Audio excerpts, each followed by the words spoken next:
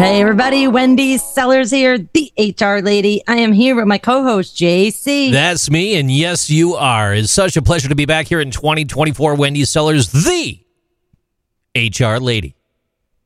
Thank you. Yeah, 2024 is going to be another interesting year moving forward for all of our listeners and people. One thing that I get a call on all the time as the HR lady, I'm an HR consultant, is, small companies will call me and say, I'm too small to have health insurance. So I wanted to give some advice today of how to help your employees with medical care, even if you don't have a health insurance plan. Go ahead, JC. Yeah, just real quick. Now that it is 2024, Wendy, we do have to just be cognizant of one thing. And ladies and gentlemen in the industry, it's going to sound a little crazy, but stay with me here. If you add 2 plus 0 plus 2 plus 4, you get the number 8. And the number 8 actually resonates with authority, self-confidence, inner strength, and inner wisdom, social status, ego, and at the same time, it's a love for humanity and a desire for peace. So this is a big year. This is your year. And this program is going to help empower you to be all that you can be. I love it. I absolutely love it. It really is. We have so many great guests scheduled for this year. And I just want to get people to know, just because you're a small business of 12 people, 50 people, even 70 people. Yes, there's laws associated with healthcare, and there may or may not be fines associated with that too. But you don't necessarily have to have an amazing healthcare program or a healthcare program at all. I would prefer if you did, but let's face it, many of your employees may not even want it, or they have health insurance through maybe another family member, the vet, or maybe they're a veteran, right? And they have health insurance through the veteran option. So there are so many other options, though, to start looking at as a small business or even as a large business, because just because you're a large business and you have health insurance plans doesn't mean your employees can still afford to get it, right? Or they get the crappiest plan because it's the cheapest, but they still can't actually utilize it because they don't have the money for the deductible. So not in any kind of order. I'm just going to start, throwing out some options. And then JC, I think you've done some research too that we can talk about. So one of the things that you may want to consider is looking in your zip code where your employees live, or your zip codes, and especially if you're remote, about community health centers or clinics. They may be called a clinic, where anybody can go. Some of them may require them to prove that they make less than X amount of money. And if they don't, the cost may be different. But I actually have clients that are community health clinics. So they're very, very good services. You may have to wait a little bit to get a scheduling. But if you could just have that offering for your employees, especially if you are in a poverty area, they may already know about it, but they may just be sitting there scratching their head saying, how do I get, my vaccinations? They could also go to the state as well, where they can just go to a community center that is, run by the state government. Does that make sense? It does. Interestingly, compounded with that, when we think about our benefits cards and things that you have for discounts at different stores, believe it or not, if you go to AutoZone with your benefits card, yes, you could definitely get oil cheap. And that can help you get a more cost-effective oil change. But don't walk into AutoZone asking to change your own oil. It doesn't work out. Stop by an urgent care clinic in your area. They provide cost-effective alternatives to emergency rooms and non-life-threatening medical issues, and they have nothing to do with auto care. Don't conflate the two, okay? I've got friends. They went in, they get their pharmaceuticals from the grocery store. They're asking, why can't I have a healthcare plan through this grocery store as well? If I can get the medication here for $7 instead of having to pay $300, then why do I even need the health insurance? Well, this is the way it's set up. It's the things you have to do. They don't have doctors at the grocery store. There's no doctors at the auto care center. That's all I'm telling you. Actually, there in many grocery stores, there are doctors and clinics and urgent care clinics, Good point. Interesting that you said, at least where I live anyways. I'm not saying that should be your primary health care, but I just went and got a vaccination, and I went to a grocery store to do it. It's the wave of the future. The price was right. The price was right. And I was like, I can get an appointment. I can get my flu shot. I can get this other vaccine that I'm out of date. Boop, let's go. And I pick up some chicken on the way out. Yeah, I probably got wine, let's face it.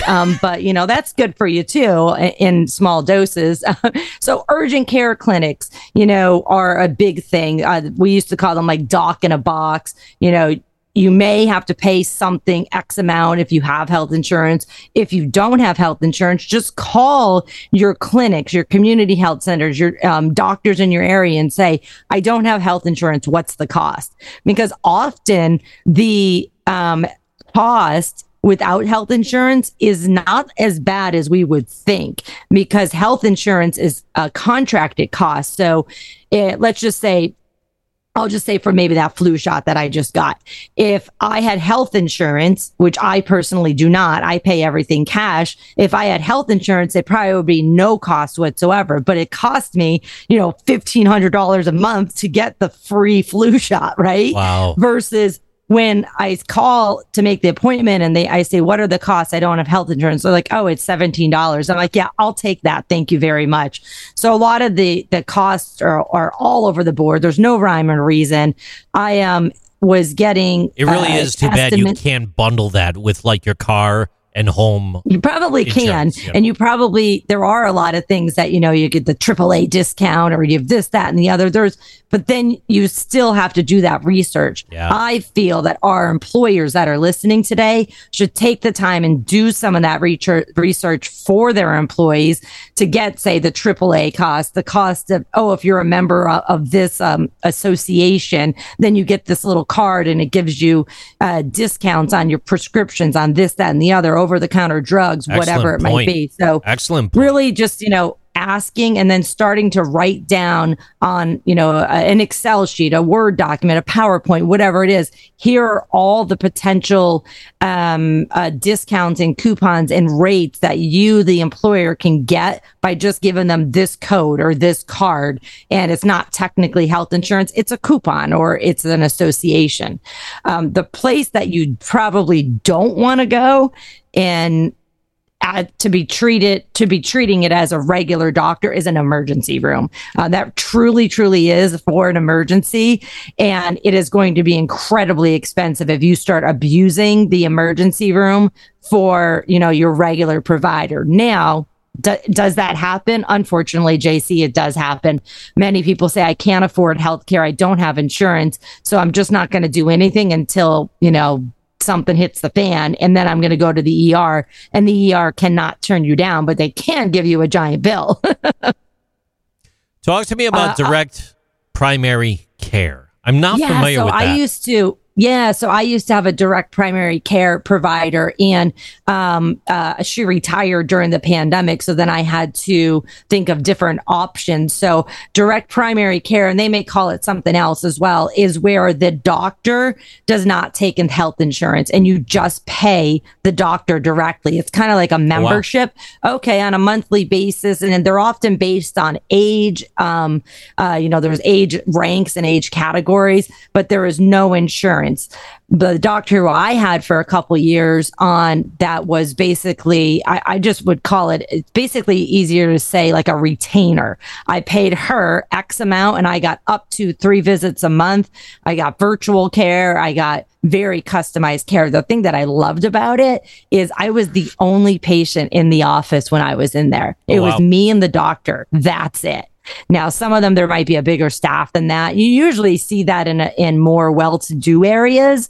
And I'm definitely not rich, but it's something that was working out for me at the time that I needed it, going through certain female things that females go through.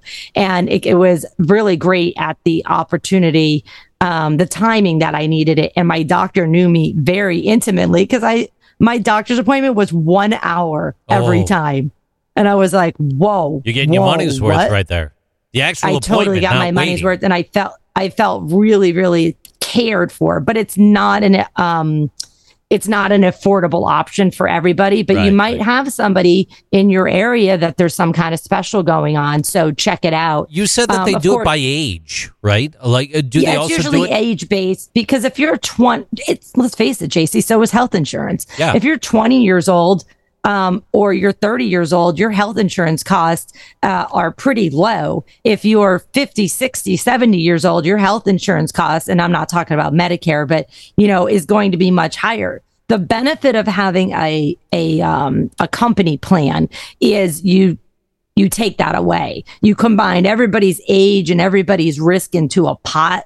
And then the company says, okay, we're going to pay this on behalf of everybody. But let me just tell you, the companies that have a lot more younger people, which by the way is illegal to hire people that are under 40 only. But if your company generally has a lot more younger people on your health insurance plan, or the potentially to be on there, your health insurance is going to be cheaper. If you have older people, and I'll just say 40 and older, on health insurance plans, and the majority of the people are over 40, 50, 60, your health insurance as a whole for the company is going to be more expensive. It's the same way individually, but it's based on the individual and not based on your coworkers' age. That's a fascinating model if we start to think about that. So if you have your executive core, your leadership core, and they just so happen to be older in age, but they keep the pay scales and pay brackets low so that it's good for entry level and maybe reaching like a mid-career type status, but you're not going to go much further.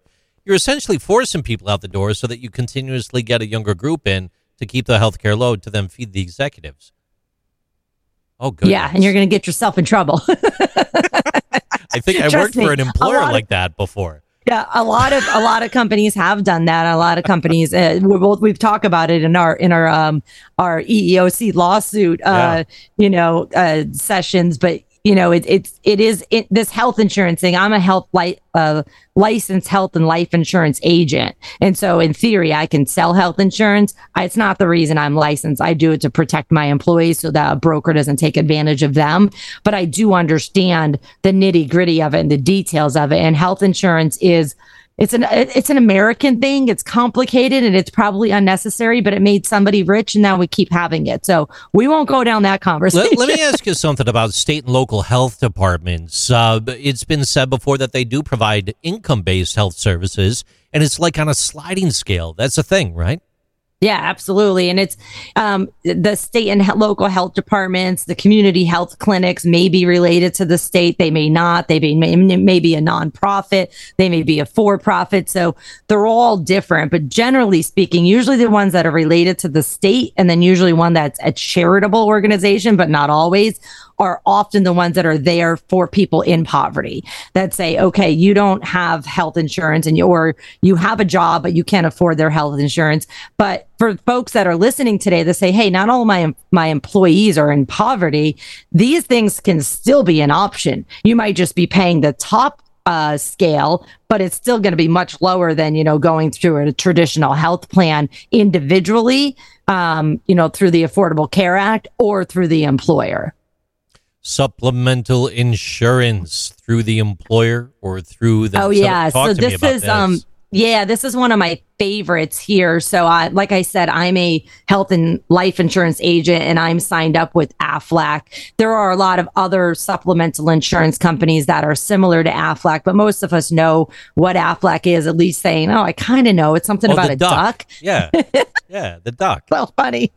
So, AFLAC and other supplemental insurance programs are things that an employer typically has to sign up for. And depending on the plans, most of the plans in most of the states, you have to have 3 or more employees sign up for it. So if you don't have 3 or more employees sign up for something, that then those companies such as AFLAC may not take you on. They may, but they may not. But these are not traditional insurance. What it is I'll just say this. When I used to play flag football, because it was a company sponsored event and I was in charge of planning it and organizing it. And of course, I quickly broke my finger because I don't know what the heck I'm doing. I had accident insurance. Oh. And so I went and got my finger repaired. And then I turned the receipt into AFLAC and they sent me a check. Now, the check is based on the injury. It's not based on what I paid. So whether I paid $10 because I had insurance or I paid $1,500 because I didn't have insurance, Aflac said, nope, for that injury, I'm giving you $150. And so it's a way to come up with like some extra income, and the income is yours, not the employer's. The only negative about this, there's a couple positives and negatives, is that for the most part, the employee could only sign up through payroll deduction. So the company has to do it. But then you could usually take it with you if you go, and then you just pay the whole amount. But most of these companies, the employer has to set up a plan, even if the employee is paying for all of it. So for the folks that are listening today, talk to your agents, talk to your brokers, go to your HR associations and find out, okay, who do we have in this group that can help me set up these type of plans? They have disability plans. They have life insurance plans. They have, accident plans, hospital plans. I myself have a hospital indemnity plan through Aflac, and then cancer as well. Yeah, that's exactly where I was going. Yeah, critical illness like cancer. Please talk to me about that. It's one of the things that I'm like, okay, I'm willing to risk not having health insurance because I have all these plans set up in case something happens. But one of the things that I've never been willing to risk is cancer care, just because it's so scary that I have had a cancer care plan for, I would say 20, 25 years now, if not longer. And I get a little bit of money every year when I go get my cancer exams, whether it's my female exams or my skincare exams. And then I get money back just for going to get that exam. And so it motivates me to go get my yearly exam. In that case, it was, a cancer plan, but there's all these other things too. And when I first signed up for it, it was through an employer, and then I just ported it and took it with me when I left. And so it was a benefit for my employees at the time. I was the HR director, and then I ended up taking it. And then I actually ended up going and becoming a health insurance license so that I can help other companies. So there's a lot of things out there, folks. Just think outside the box. Yes, are they a pain to set up and negotiate and everything? Yeah, a little bit. But once they get up and running, you can now brag in your job ads and your careers page. Look at all the awesome benefits we have for you to choose from. You don't have to, but if you want to, you can, because they're here and we make them available to you. All right, I got two for you. I need to ask you about, especially from that employer perspective and consulting with them. When you're thinking about prescription assistance programs or health savings accounts, talk to me about that. These are big benefits, right? Yeah, absolutely. So, the prescription assistance programs could be with or without health insurance. So, that's a really cool thing. Most health insurance companies have a prescription plan with their health insurance plan, but not all of them. Some of them say, no, we're going to carve out prescriptions and you're going to pay for that on your own. The employee usually gets some kind of discount card with it. Or you can say, we don't have health insurance at all, but we have enrolled with, this prescription company, whether it's, Walmart online, Amazon, Walgreens, CVS, you name it, the local grocery store. Here's your card. You could bring this to them and they'll give you 50% off. Speaking of prescriptions and grocery stores that we kind of started talking about this too, is you can, with insurance or without insurance, shop around and then make sure as the HR person, you're doing some of the pre-shopping around saying, hey, in our zip code, CVS has the best, prescriptions, and you can go in there and they gave us our own card and you can just give this to them and they'll automatically give you a discount. So it's going to be different everywhere. So it is unfortunately on the HR person a little bit to do some of that, research, but most of your HR associations in your zip code, somebody has already done that. So get together and share that information so everybody knows this grocery store has this prescription program and we want you to use it because it's cheap and we already did the research for you. That's kind of the same with the EAPs, right? Yeah, employee assistance program is a little bit different. So, but this is an employee assistance program is another thing that you can buy for your employees outside of your health insurance program. So many companies and many people think, oh, you could only get an employee assistance plan or employee assistance program if you have health insurance. That is not the case at all. It usually gets packaged with it as an added on service for your health insurance plan. But if you don't have health insurance, you can still go and get an employee assistance program for everybody in your organization. And you only pay, the company only pay once an employee uses it, or they just get a discount or something like that. This was very, very, very hot in the beginning of COVID for sure. And EAP use is starting to come down a little bit more since the beginning of COVID. But the younger generations are actually really relying on EAPs because they're not afraid to ask for help like the rest of us have been taught to hide all of our pains. The younger generations are like, hello, I need help. And you shouldn't, as an HR person, be helping your employee through their depression, their mental illness. You know, they really should be going to a professional. Even if you are one, you shouldn't be representing them as a doctor and as their HR person. Does that make sense? Yes. Send them to the EAP.